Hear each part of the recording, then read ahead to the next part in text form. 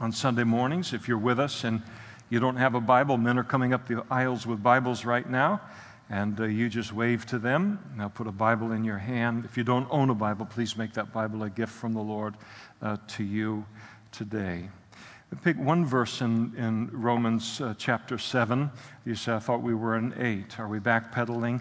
Just for 1 week, for a little bit of elaboration. We'll look at one verse, verse 18. But I also want you to go a little bit to the left in your Bible and turn also to Acts chapter 1 and kind of hold both those places because we'll refer to both of them this morning. Acts chapter 1, Romans chapter 7. In Romans chapter 7, verse 18, Paul writes and he says, For I know that in me, that is in my flesh, nothing good dwells. For to will is present with me, in terms of to obey God. The will is there to do it, but how to perform what is good, I do not find. And then in Acts chapter 1, verse 4, and being assembled together with them, this is the disciples, he, that is Jesus, commanded them not to depart from Jerusalem, but to wait for the promise of the Father, which he said, You have heard from me. For John truly baptized with water, but you shall be baptized with the Holy Spirit not many days from now. And therefore, when they had come together, and they asked him, saying, Lord, will you at this time restore the kingdom to Israel? And he said to them, It's not for you to know the times or seasons which the Father has put in his own authority. And then he brings their attention back to what he was talking about to begin with, the baptism with the Holy Spirit.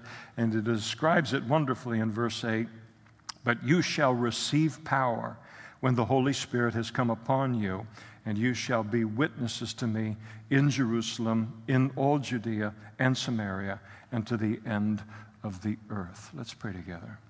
Father, we thank you for your word, and I pray that you would anoint us to study it today and to listen to it today, and that it wouldn't be a textbook. It wouldn't just be words on a page, but that we would hear your Father's voice and your instruction by your Holy Spirit through your word today, speaking into the privacy of our own hearts and our minds and into the personal relationship that we have with you, Lord. And we pray that you would deepen it and enrich our relationship as a result of our time in your word this morning. We pray for each man and woman that stands before you right now who is not yet a Christian.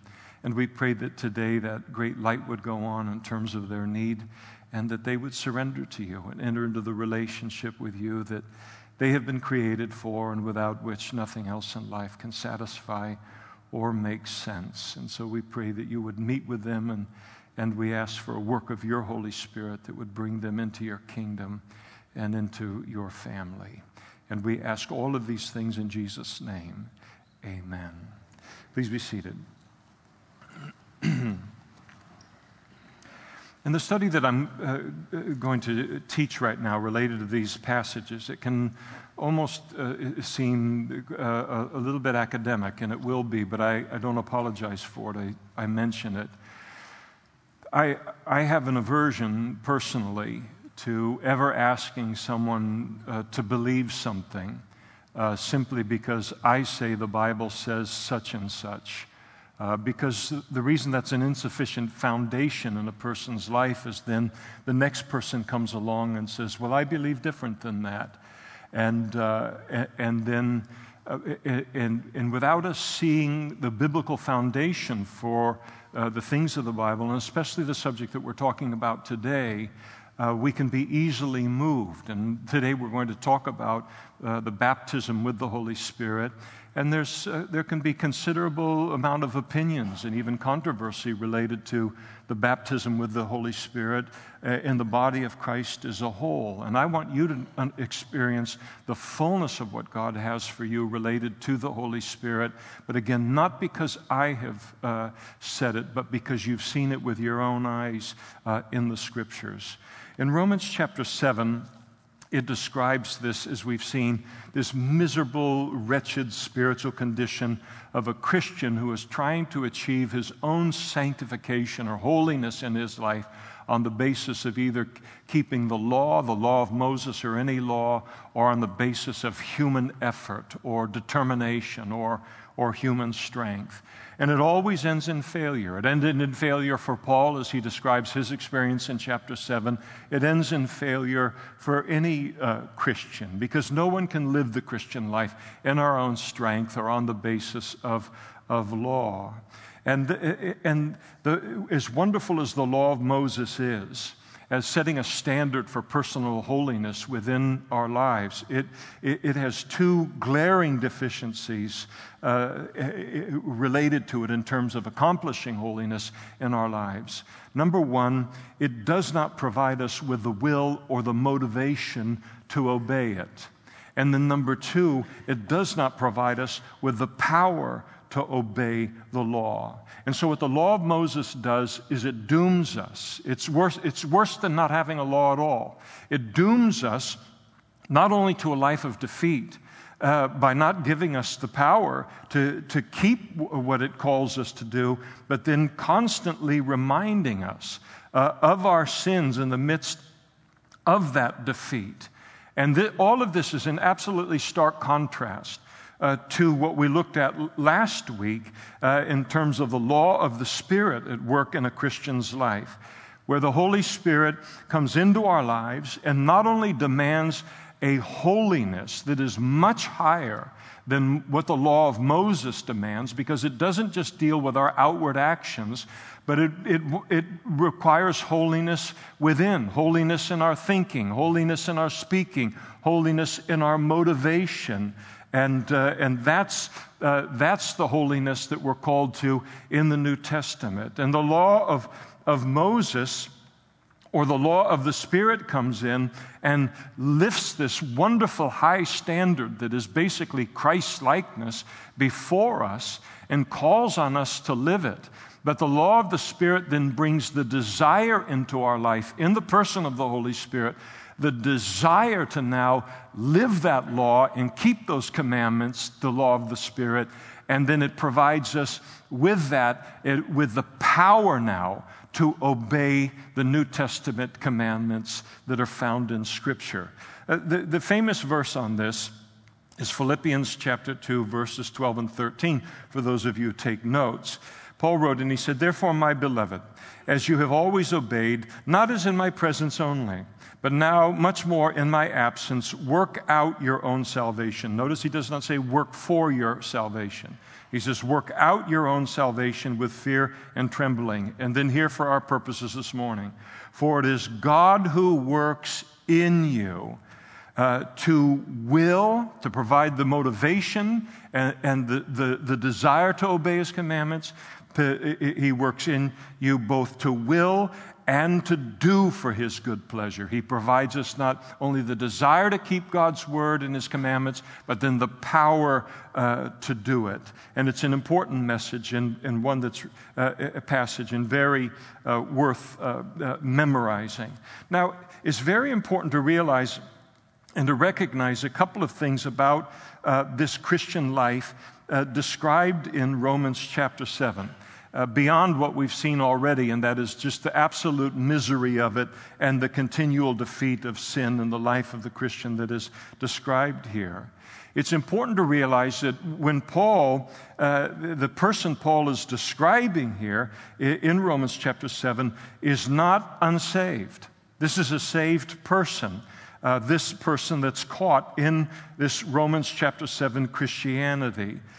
Paul's use of the personal pronoun I continually from verse 7 in chapter 7 it declares that this passage is autobiographical concerning Paul, concerning a process in the Christian life that he personally experienced, not before becoming a Christian, but upon becoming a Christian. Additionally, if you notice in chapter 7, in verses 21 and 22, Paul's description of this person in those two verses. In verse 21, this person that's in this wretched Christian condition of Romans chapter 7, he is described in verse 21 as a person who wills to do good. This is a person who loves God.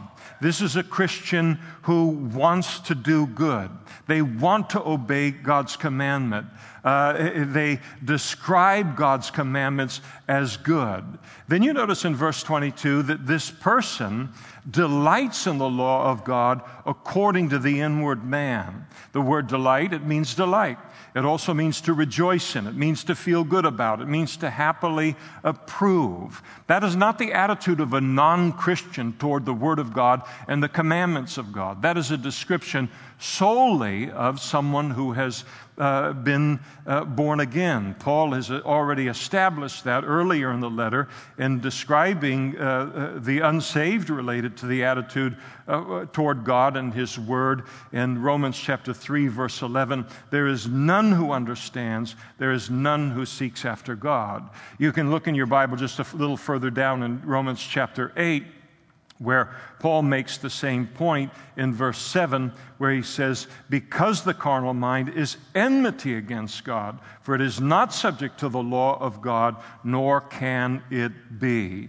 The person who is experiencing this struggle in Romans chapter 7 is not an unsaved person. It is a Christian, and that is very, very important to understand. And it is a Christian who wants to obey God. They want to live for Him. The desire to live for Him is present. It's described in every conceivable way. The good that I want to do, I don't do. The things that I don't want to do, I find myself doing. I mean, he says it every way you can say it. But what this Romans chapter 7 Christian lacks here is the power to obey God's Word, the power to live a victorious Christian life that they read about in the New Testament. And what they lack is the how of verse 18. And that's why I wanted us to read verse 18. For I know that in me, that is in my flesh, nothing good dwells. For to will is present with me. I want to obey God's Word. But his great stumbling block was how to perform what is good, I do not find. And they lack that how. And what this teaches us that is so important this morning, it teaches us that it is possible to be born again, possible to have the Holy Spirit indwelling us, have the Holy Spirit inside of us as Christians, but then lacking the full supernatural dynamic of the Holy Spirit at work in our lives. And thus, for the sake of any of us who find ourselves still in Romans chapter 7 this morning, I want to pause here in Paul's whole thought progression on sanctification as he's carrying it on through from chapter 6 through chapter 8 here. And what I want to do is I want to go sideways a little bit in order to add Jesus's very, very significant insights and voice into this supernatural aspect of the Christian life concerning the Holy Spirit. Examining this thing that Jesus himself called the baptism with the Holy Spirit.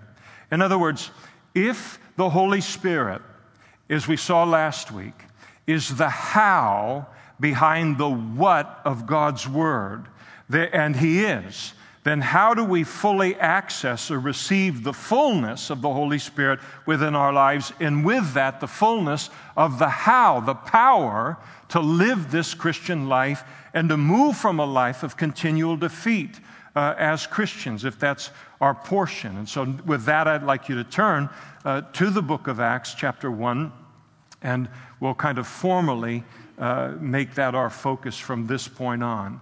I want you to notice that in those verses that we read, in verses 4 through 8, that Jesus commanded the disciples not to depart from Jerusalem. And this is after Jesus' death, burial, and resurrection, but it's before his ascension into heaven, 10 days before his ascension into heaven.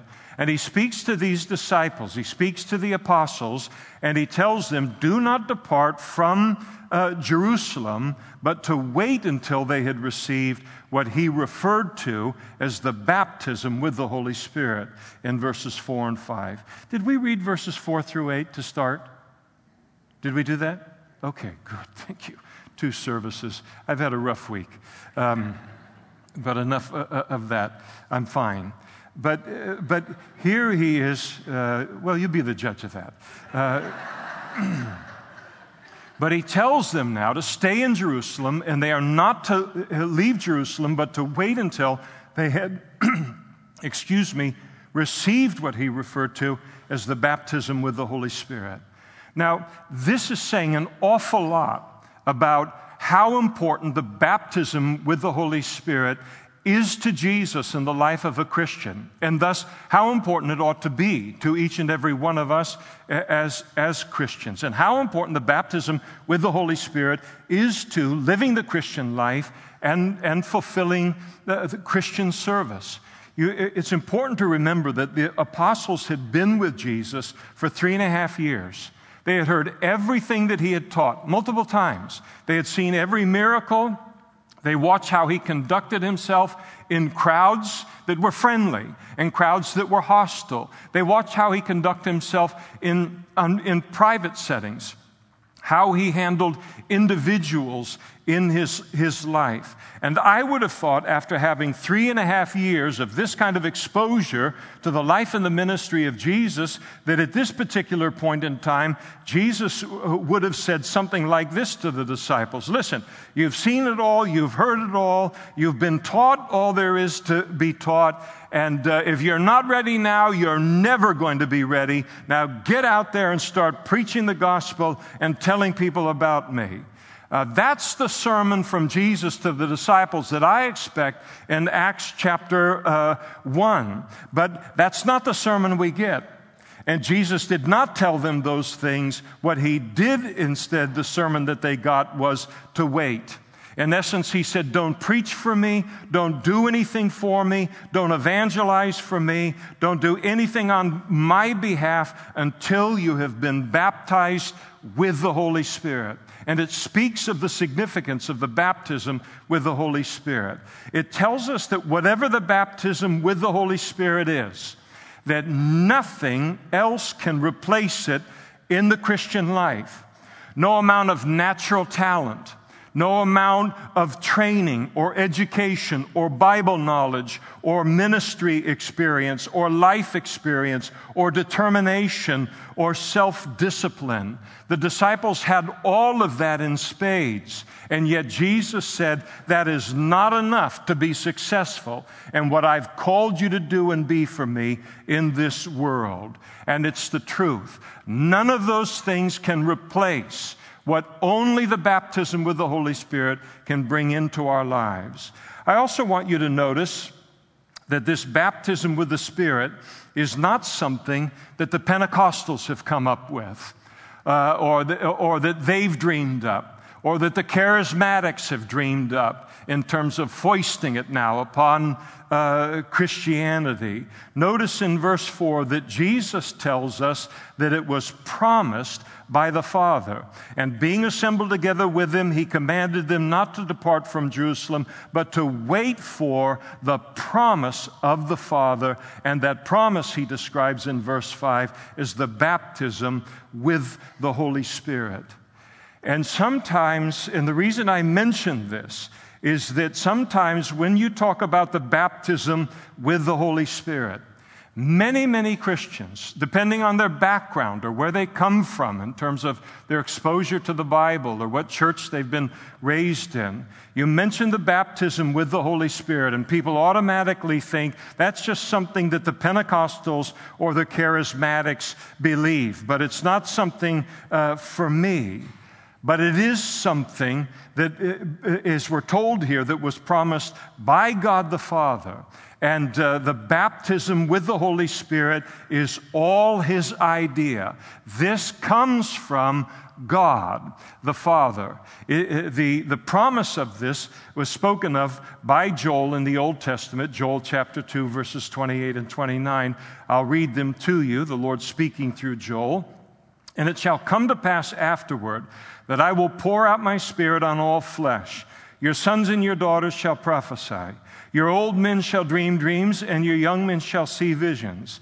And also on my men servants and on my maid servants I will pour out my Spirit in those days. And the reason that I make a lot out of this is to realize that whatever you've been taught or anyone's been taught related to the baptism with the Holy Spirit, to be frightened of it, to think that this is a Pentecostal excess within the body of Christ, or however it can be portrayed within our lives, is to realize it comes from God. It comes from God the Father, who, even as we've sung, all He does is good for us. Every good and perfect gift in life comes from Him, from above. And so when we're talking about the baptism with the Holy Spirit, no one needs to be anxious. This is not a modern-day invention. This is something that comes from our Heavenly Father. No need to be uncertain about it. No need to be frightened concerning it. Now, notice Jesus' description of this thing called the baptism with the Holy Spirit, and the description is given there in verse 8. But you shall receive power when the Holy Spirit has come upon you, and you shall be witnesses to me in Jerusalem and all Judea and Samaria and to the end of the earth. It is this baptism with the Holy Spirit is the Holy Spirit coming upon us as Christians. And that word upon in verse 8 is very important. And I would recommend that every Christian circle it in their Bible as a reminder of the significance of the word in the passage. Again, but you shall receive power when the Holy Spirit has come upon you, Jesus said to these Christians and to us. It's important to realize that in the New Testament, there are 3 Greek prepositions that are used to describe the relationship between the Holy Spirit and Christians. The first Greek preposition is the word para, and it means with, or it means alongside. Jesus spoke about it in John chapter 14, verse 16. Speaking to the disciples, He said, even the Spirit of truth, speaking of the Spirit, whom the world cannot receive because it neither sees Him nor knows Him, but you know Him, for He dwells with you, para, and will be in you. The Holy Spirit is omnipresent. That means He's everywhere all at the same time. And because He's everywhere all at the same time, He is always with us, para, as Christians. The second Greek preposition that is used concerning our relationship to the Holy Spirit is the Greek word en. En is how it's spelled in that language. It's the equivalent of our English word in, I-N. And this occurs within our lives at the time that we're born again. God's Holy Spirit at that moment comes into our lives. He comes inside of us at His invitation. 1 Corinthians chapter 3, verse 16. Do you not know that you are the temple of the Holy Spirit? Talking to Christians. And that the Spirit of God dwells in you. There's that preposition. Romans chapter 8, verse 9. We'll get to it in a few weeks. But you are not in the flesh, but in the Spirit.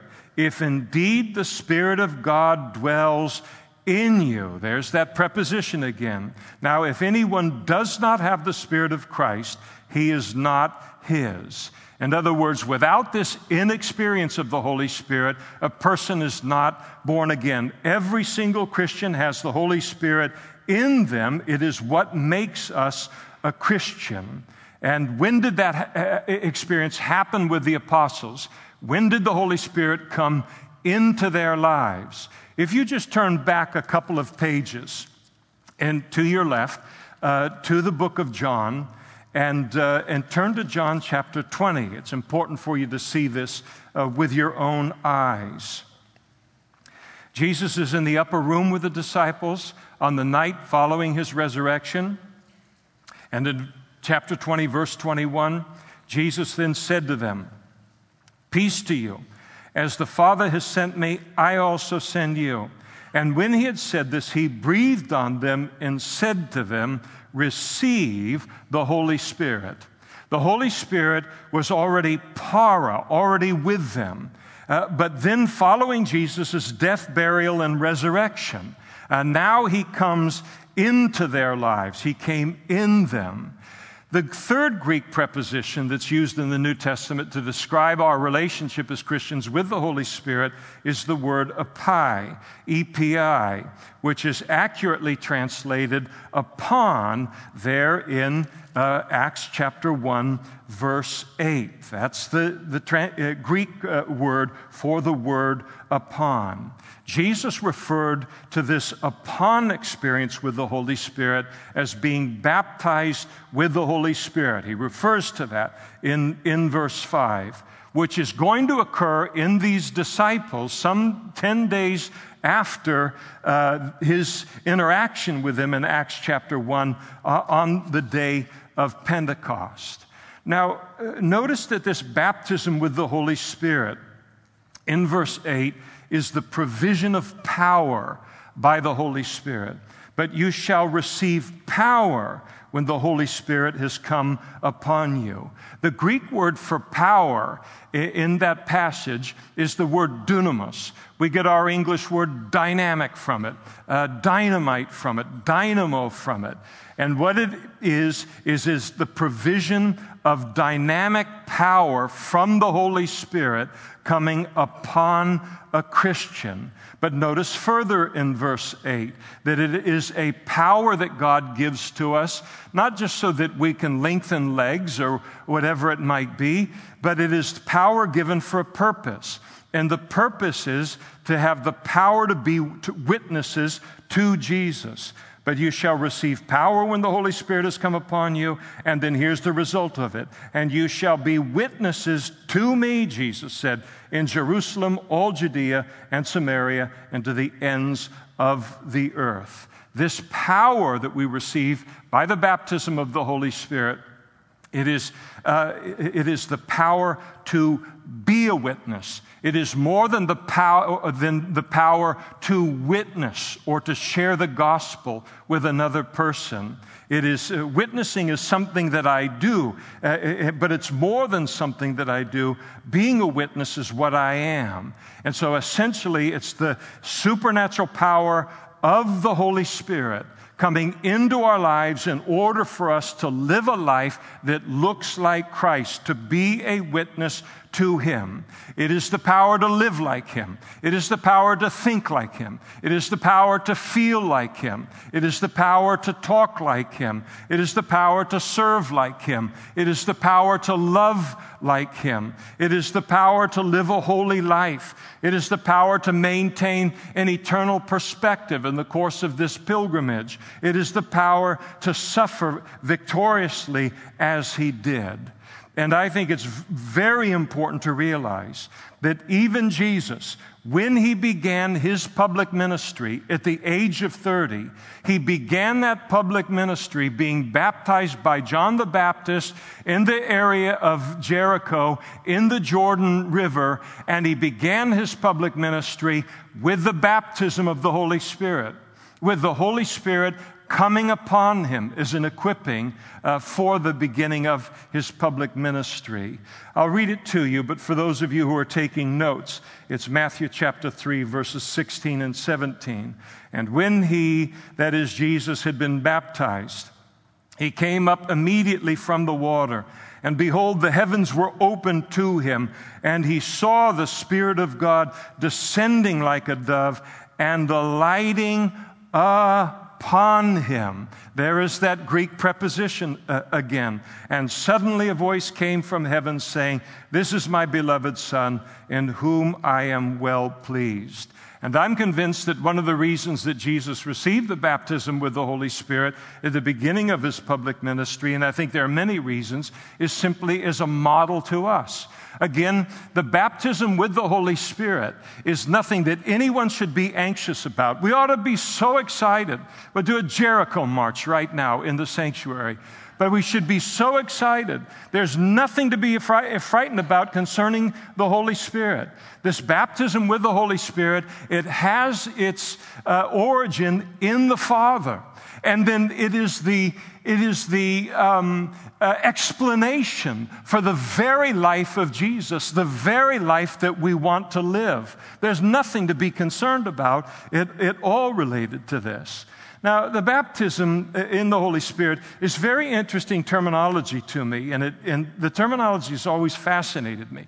Because you look at this experience of the Holy Spirit coming upon us, and you think, well, he could name that a lot of different things. Why does he call it the baptism with the Holy Spirit? It might even seem like an odd way of putting it. And I think he does it because he desires to communicate something to us through the use of the term. I've had the privilege of officiating a lot of water baptisms through the years, and have hugged many, many people that have been water baptized. And if you've ever hugged a person that's been water baptized, I mean, here you come, and it's a family member or a friend or a loved one, and they're coming to get water baptized. I immerse them down into the water. They come up soaking wet as a result of it.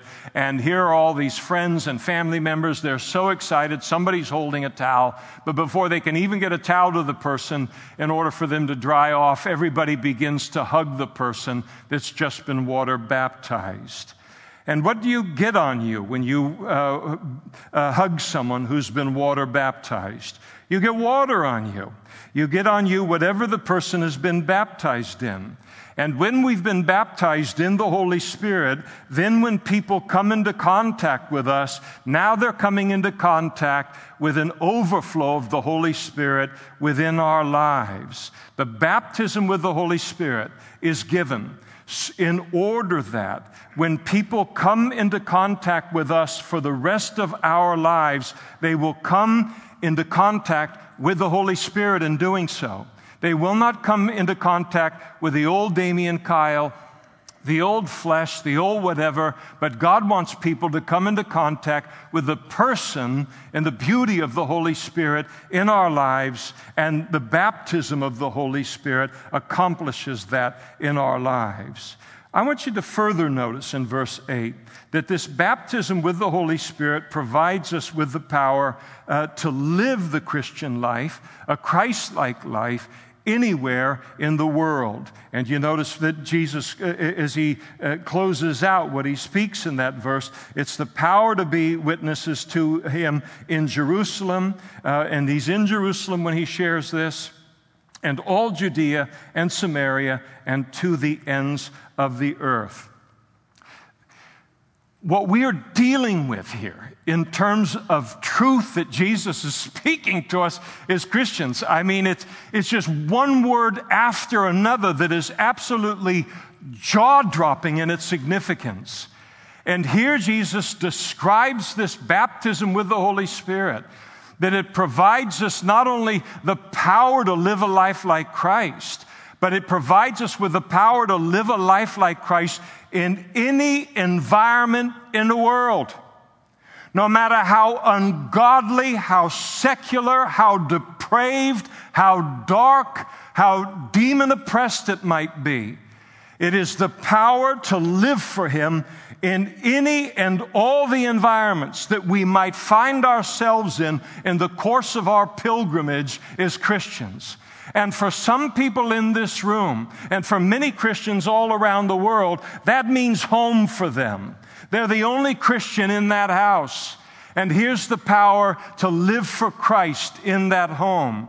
And to me, two of the hardest places to live for the Lord and to be holy in those in environments and to have the power where it's needed to be witnesses to Jesus in Jerusalem, Judea, Samaria, the uttermost parts of the world. Two of the hardest places to live a godly and a holy life is number one at home, which is what Jerusalem was to them.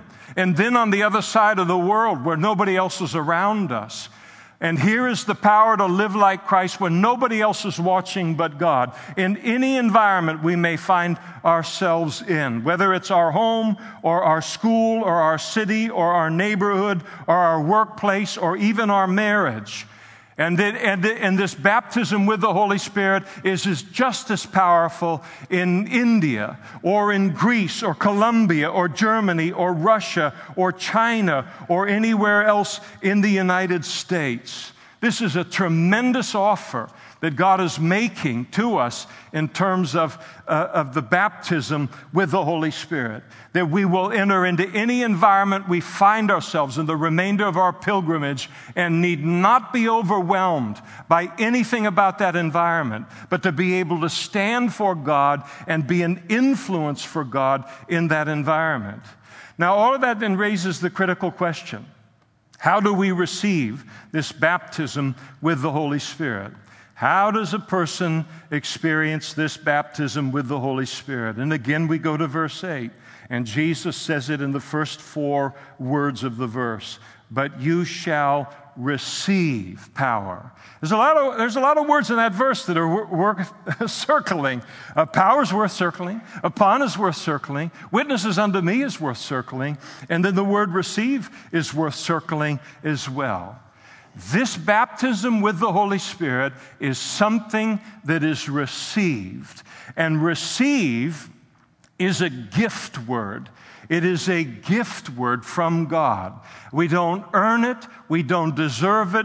We don't work for it. It doesn't say that in order to be baptized with the Holy Spirit, we're going to need to huff and puff and blow some spiritual house down or accomplish something.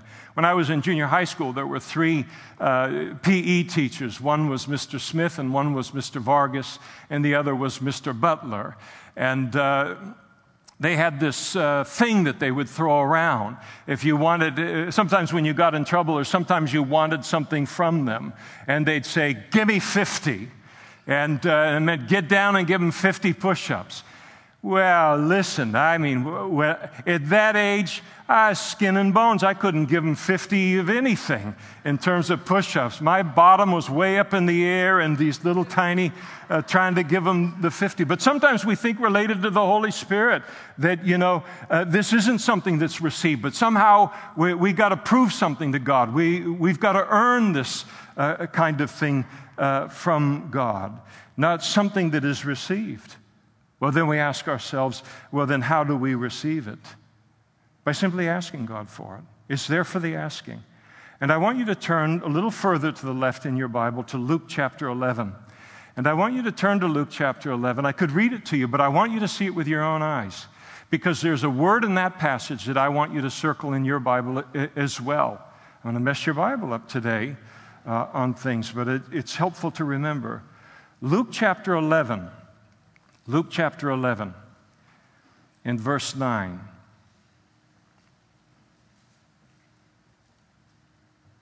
Jesus is speaking, and he says to the disciples, "And I say to you, ask, and it will be given to you. Seek, and you will find. Knock, and it shall be opened to you. For everyone who asks receives, and he who seeks finds, and to him who knocks it will be opened. If a son asks for bread from any father among you, will he give his son a stone? If he asks for a fish, will he give him a serpent instead of a fish? Or if he asks for an egg, will he offer him a scorpion?" These are rhetorical questions. Of course no one, father, would do that to a child. And then here's the point. And Jesus said, "If you then, being evil," the best of fathers in comparison to our Heavenly Father, "if you then, being evil, know how to give good gifts to your children," and we do, readily, "how much more will your Heavenly Father," and there's the word I want you to circle, the word give. "How much more will your Heavenly Father give," that's a gift word, "the Holy Spirit to those who," and this is the other word I want you to circle, "ask Him." It is all received by the asking. When we come to God and we say, we sincerely ask God for this power within our life. And when we do that, God never, ever fails to answer that prayer. Remember, the baptism with the Holy Spirit is His idea. He is eager for this to mark and characterize our Christian life. And so just to come to God and say something like, Heavenly Father, I ask for this power of your Holy Spirit within my life. Get me out of Romans chapter 7. Get me out of this continual defeat in my life in the face of sin or in the face of the scorn or ridicule of people. And I ask that you'd baptize me with your Holy Spirit so that I can live a life like Jesus in any situation, in any environment in the whole world, and all of it that would dish out against me. And when a Christian prays and asks the Father for this baptism with the Holy Spirit, they receive it. No Christian is the same after having asked as they were before. And don't wait for a feeling or an emotion on it. When some people get baptized with the Holy Spirit, it's a very emotional experience for them. And I think all of that is terrific. But then there's other people, Scots. They get baptized with the Holy Spirit, and there may be very little emotion related to it. But they recognize there's a new dynamic that's been introduced into my life. There's a new power that's been introduced into my life that wasn't there before. Though emotionally, it's not a huge emotional experience for them. But they've still been baptized with the Holy Spirit.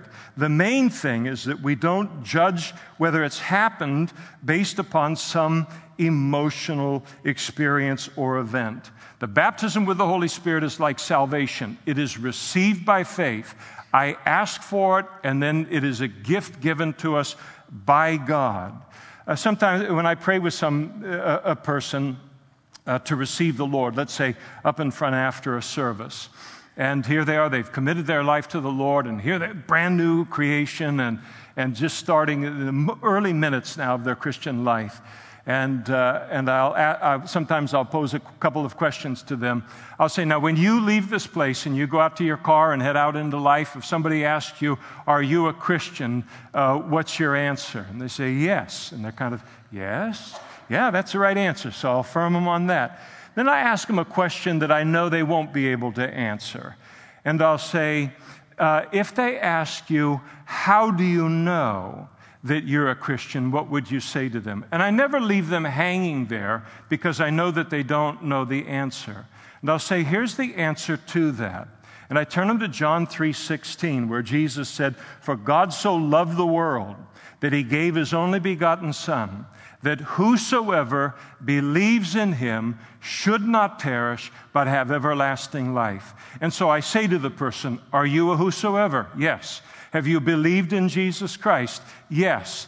Then John 3:16 says you have everlasting life. You are born again. You have everlasting life on the basis, not of an emotional experience, but on the basis of the most authoritative thing in the world, the Word of God. And what is true of salvation is also true related to the baptism of the Holy Spirit. Jesus has promised it to us when we ask for it, that we will receive it. And so we do. And when we've asked for it, we have that confidence that it has happened in our lives just as Jesus has said. And now all I need to do is to walk in that power that's come into my life by faith, and I'll discover it to be true. Now, one of the big mistakes that you don't want to make concerning the baptism of the Holy Spirit, and I heard this all of the time as a new Christian, and I don't keep up with a lot of where a lot of different teaching is on some of these subjects, anymore. And so I don't know what's happening in different circles. But I heard an awful lot of it as a new Christian and through the ages. And so often it's presented in this way concerning the baptism with the Holy Spirit.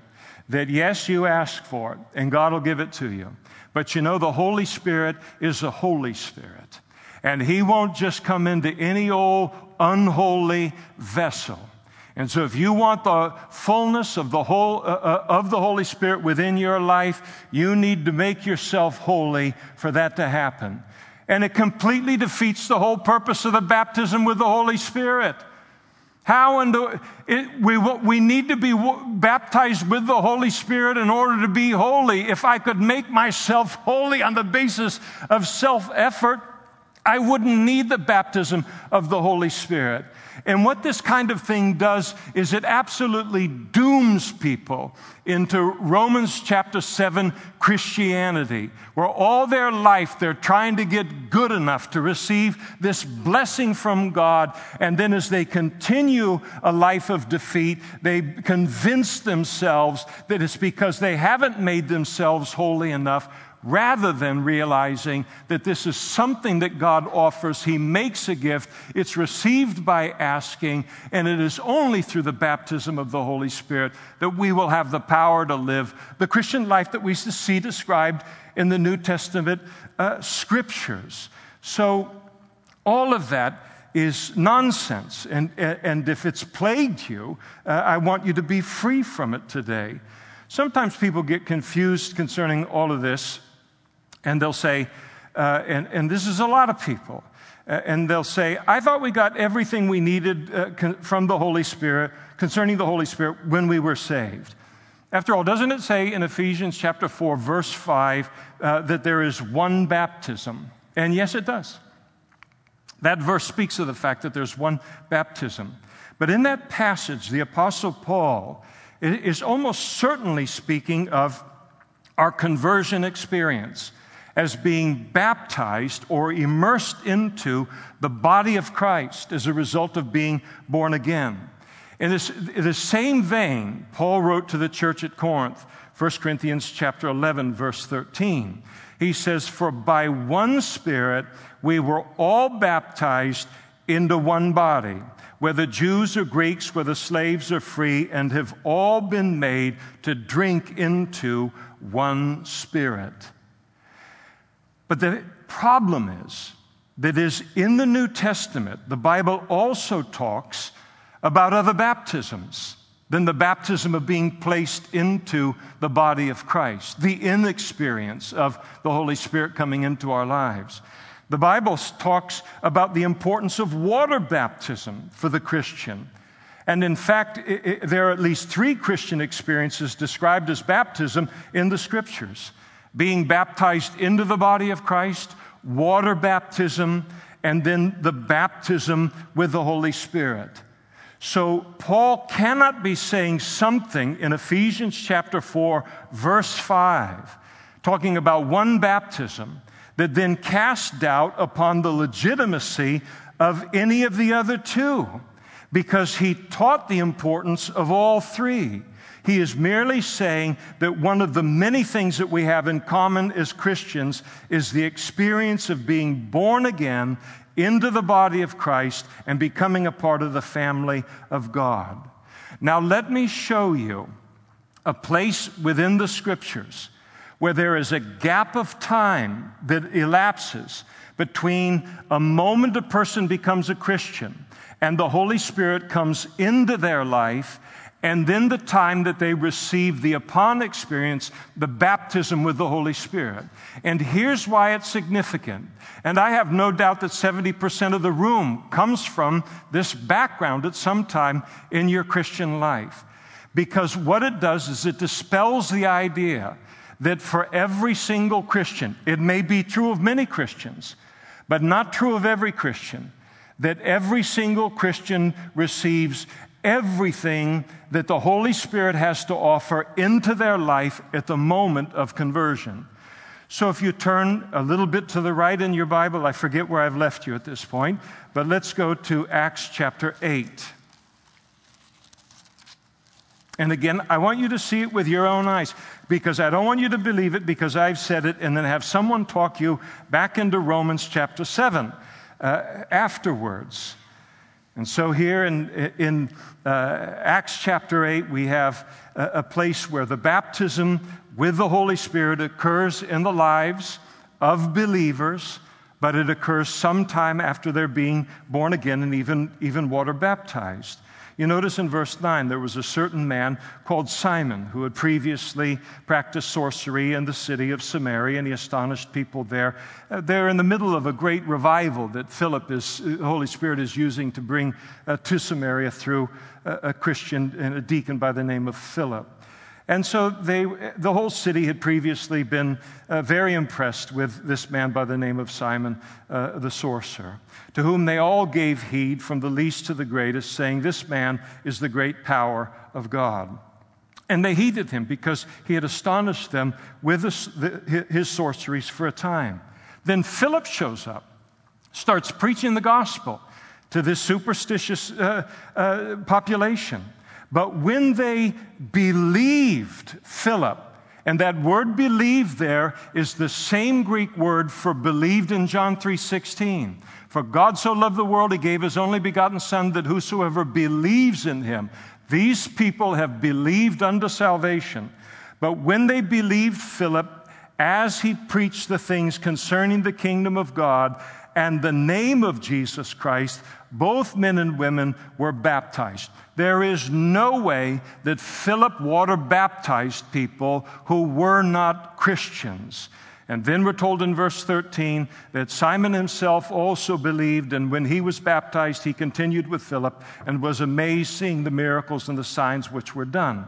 In verse 14, word gets to the apostles in the city of Jerusalem that a revival's broken out in Samaria, and all we've got is a mere deacon out there. We better get some apostles out there.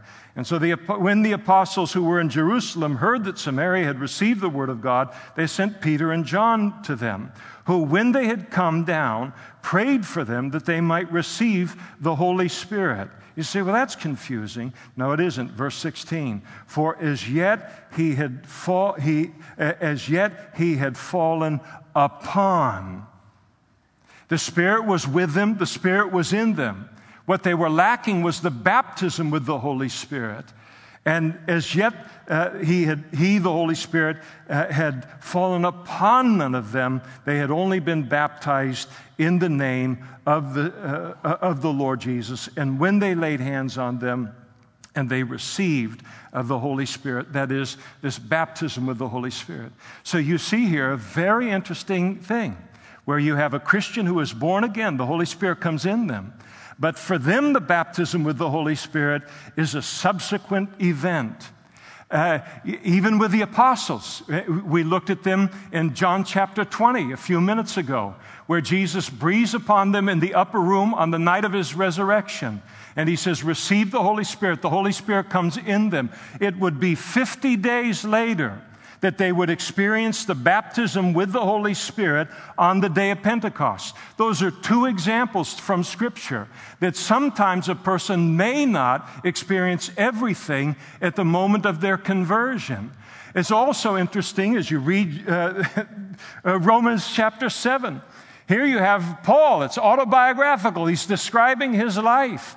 Clearly, he's born again. Clearly, the Holy Spirit is in him.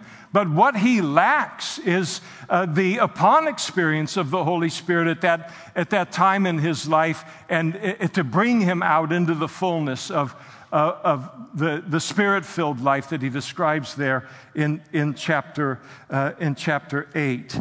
And so sometimes, maybe most of the time, I don't know, only God knows, maybe a person receives as a Christian everything all at once concerning the Holy Spirit. I'm just making a point here today that there can be people who are born again, and then that receiving of the Holy Spirit in the upon experience is a subsequent experience that occurs. Some people experience all of it at conversion. My wife Karen did. I'm still bitter about it. I didn't. I was born again, absolutely born again.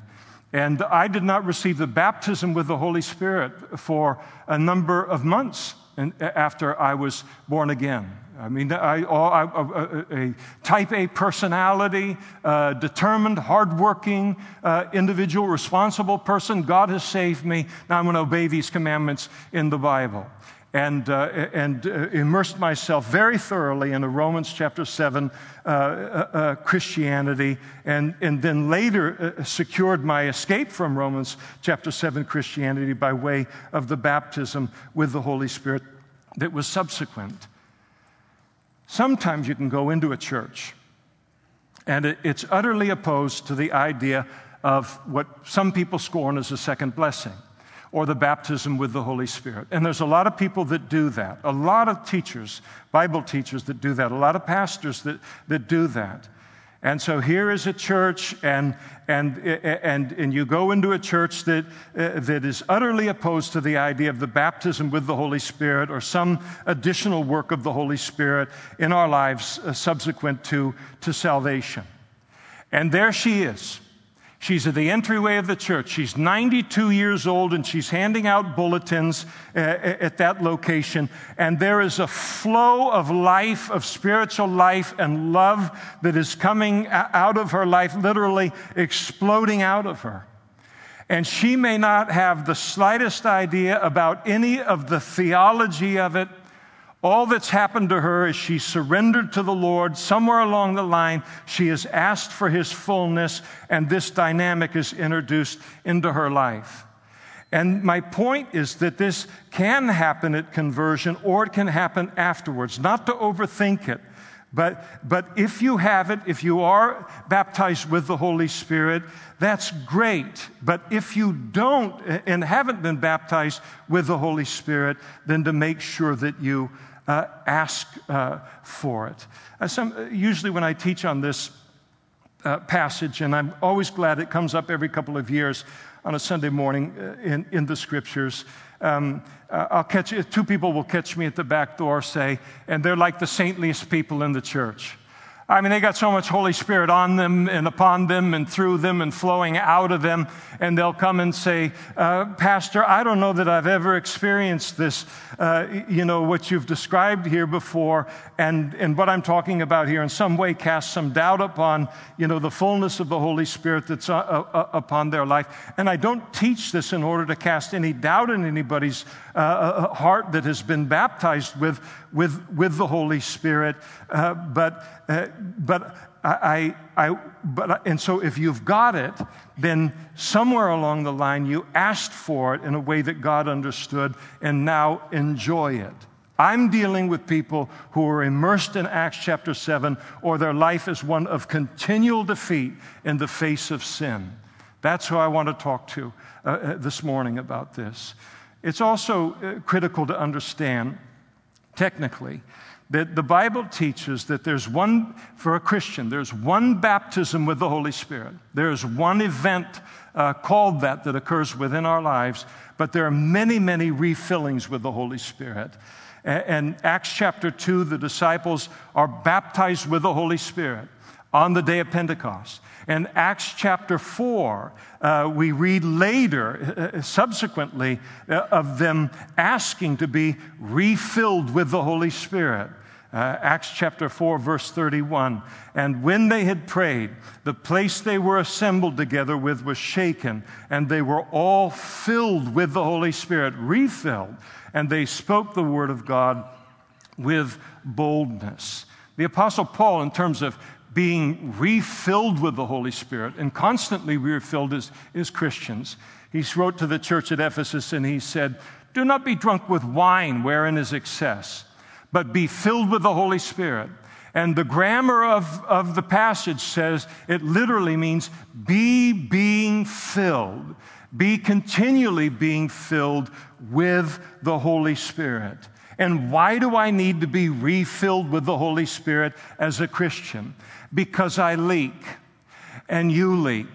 And more than that, because we give out from our lives into the lives of other people. There is virtue, there is dynamic, there is life of the Holy Spirit that goes out from our lives into the lives of the people that are all around us. Here's an illustration or two concerning being refilled.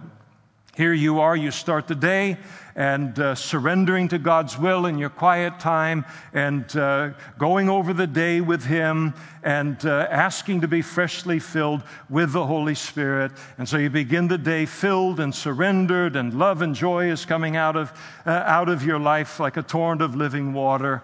And then what happens? The kids get up. And I'm not talking about the 2-year-olds. I'm talking about the teenagers, or whatever they are. The kids get up, and then now it's a demand and it's a pull, and we realize, all right, all of life is not my quiet time. And they begin to pull virtue from you, love from you, peace from you, joy from you. It starts to flow out of your life.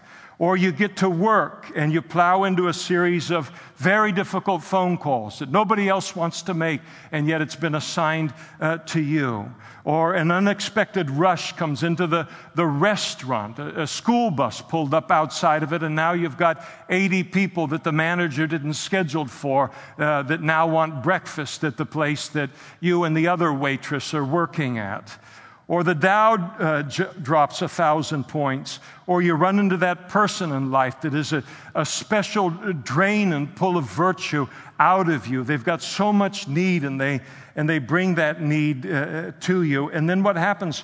By 10 o'clock in the morning, that same morning, you have a sense now that there is way too much of me, too much of the old Damian Kyle, too much of my flesh coming out now. People are no longer coming into contact with God, His Holy Spirit in my life, and they're coming into contact with me, and so it's time to ask to be refilled with the Holy Spirit. So what do? You find a phone booth and you go in and you close it. And no, anytime, you don't have to close your eyes. Nobody even needs to know that you're praying, and say, Lord, you know what I'm in the middle of right now, and I ask that you would freshly fill me with your Holy Spirit, and He will do that. I don't know what I would do as a Christian, not just a pastor, but as a Christian without this. Being able to ask God all of the time to be freshly filled with the Holy Spirit, and then to experience that every time I do. No Christian is the same after having asked to be refilled with the Holy Spirit as they were a moment before they asked. Now let me close with this. I'd like you to turn one final place in John chapter 7. John chapter 7, where I want you to see how Jesus takes all of this and He untangles all of this and makes it super simple for us. John chapter 7, verse 37.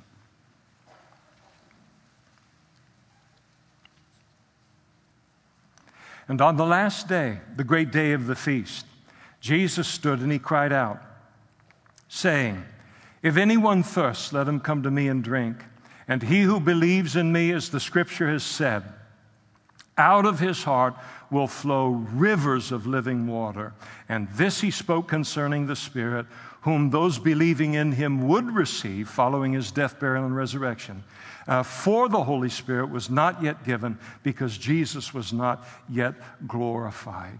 And what happens, the imagery, I remember Greg Laurie, when I was a new Christian, he was writing gospel tracts, and he's quite a cartoonist, and he did a gospel tract on the baptism with the Holy Spirit, and it showed a guy with a big hole here and a great gusher of water like you would see out of a fire hydrant coming out of his life. And he used that imagery to describe the baptism with the Holy Spirit. And that's exactly what it is. It's not just to be filled with the Holy Spirit. I have enough power to get by in my own life. It is a overflow of the Spirit from our lives that then impacts the people and the world around us with the fruit of the Holy Spirit, love and so forth, that comes out of our lives as a result. We become, with the baptism of the Holy Spirit, human drinking fountains, spiritually speaking. And you think about it, I love the fact that it's called a torrent of living water, Old King James, river of living water. I like the idea of a river in terms of the imagery. You think about how many people are impacted by rivers every day. How many people are going to be impacted by the Jordan River, by the Mississippi River, by the Rhine? How many are going to be impacted by the Nile, the Tigris-Euphrates? I don't know how many of you have been to the Niagara Falls, and that's just one river. But what God is saying here is that God has called us as Christians to be this great, overflowing spiritual river to the entire world. We are it in terms of the flow of the Spirit into this world, and He does it through us and into other lives and situations through the baptism with the Holy Spirit, refreshing other people, bringing them into contact with the Lord. And so that Jesus makes it so simple. Now it's no longer terminology or Greek prepositions, but rather I look at my own Christian walk this morning and I ask myself, is my relationship with the Holy Spirit one that the Holy Spirit pours forth from my life as a torrent of living water? Or am I mired in the misery of Romans chapter 7? Or is my life, if the truth were to be known, one of constant defeat in the face of temptation and sin? Not only behind closed doors, but even out in the open.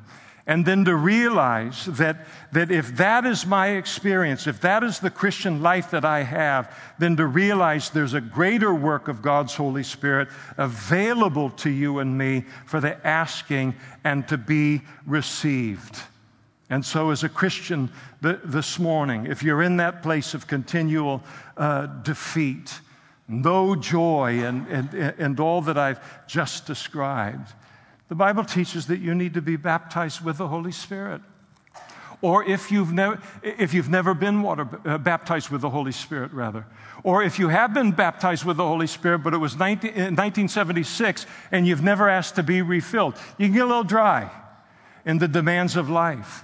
Then maybe today is a day where you realize, I didn't know about that refilling part, and to ask to be refilled with the Holy Spirit so that none of us as Christians in the city of Modesto, and some of you come from Turlock, I know, and other cities as well, but so that we can exhibit and experience the full Christian life that God wants to have represented within the world by either being baptized with the Holy Spirit this morning, if I've never done that before, or to be refilled and to begin a life of refilling. It's all there for the asking. Jesus said, if you, being evil, know how to give good gifts to your children, how much more will your Heavenly Father, give the Holy Spirit to those who ask? And if you sit here this morning and you are not yet a Christian, God bless you. It's quite a sermon you sat through. But I trust the Holy Spirit had something for you here today. All that I'm describing here and more awaits you on putting your faith in Jesus Christ for the forgiveness of your sins. And there are going to be pastors and other men and women up in front immediately after the service, and they'd love to pray with you to begin that relationship with God today. I'd like the worship team to come forward and to come out. And I'd like to close this up in prayer before you stand. Would you pray with me?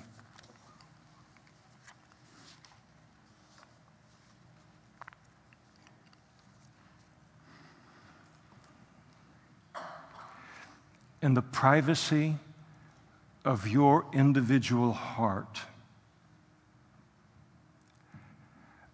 I am asking God to confirm this truth with accompanying signs and wonders. I lay out all that I laid out in such detail and for such a length of time so that you could feel free to understand the legitimacy of this part of the Christian life and to receive it for yourself. And if you sit here today and say, I don't know that dynamic, my Christian life doesn't resemble what you're describing there, and I want to be baptized with the Holy Spirit, I ask, as all of our eyes are closed within this room, but in order to give you a reference point, that you just raise your hand out to God and that you just say something to Him like this morning. Heavenly Father, I ask, as you invited me to receive this dynamic of your Holy Spirit into my life and that you would lead me now into the Christian life that this man in front has been talking about. Just ask him for it right now. I'm not even opening my eyes. This is a personal moment for you.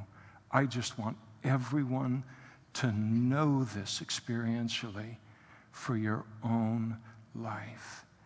And Father, I do pray for each and every one of us as Christians that you would continue to confirm this great truth of the baptism with the Holy Spirit and the refilling with the Holy Spirit, the upon experience, all the remaining days of our pilgrimage, Lord, so that we will not attempt to live this independent of the power that is found solely in Him and appears to be uniquely tied to this baptism with the Holy Spirit. Make us, Lord, a Spirit-filled church. And I pray, Lord, that not one person will leave this place today, first service, second service, who is not enjoying the fullness of this promise of you, our Heavenly Father. And I ask it, and we ask it, in Jesus' name, amen. Let's stand.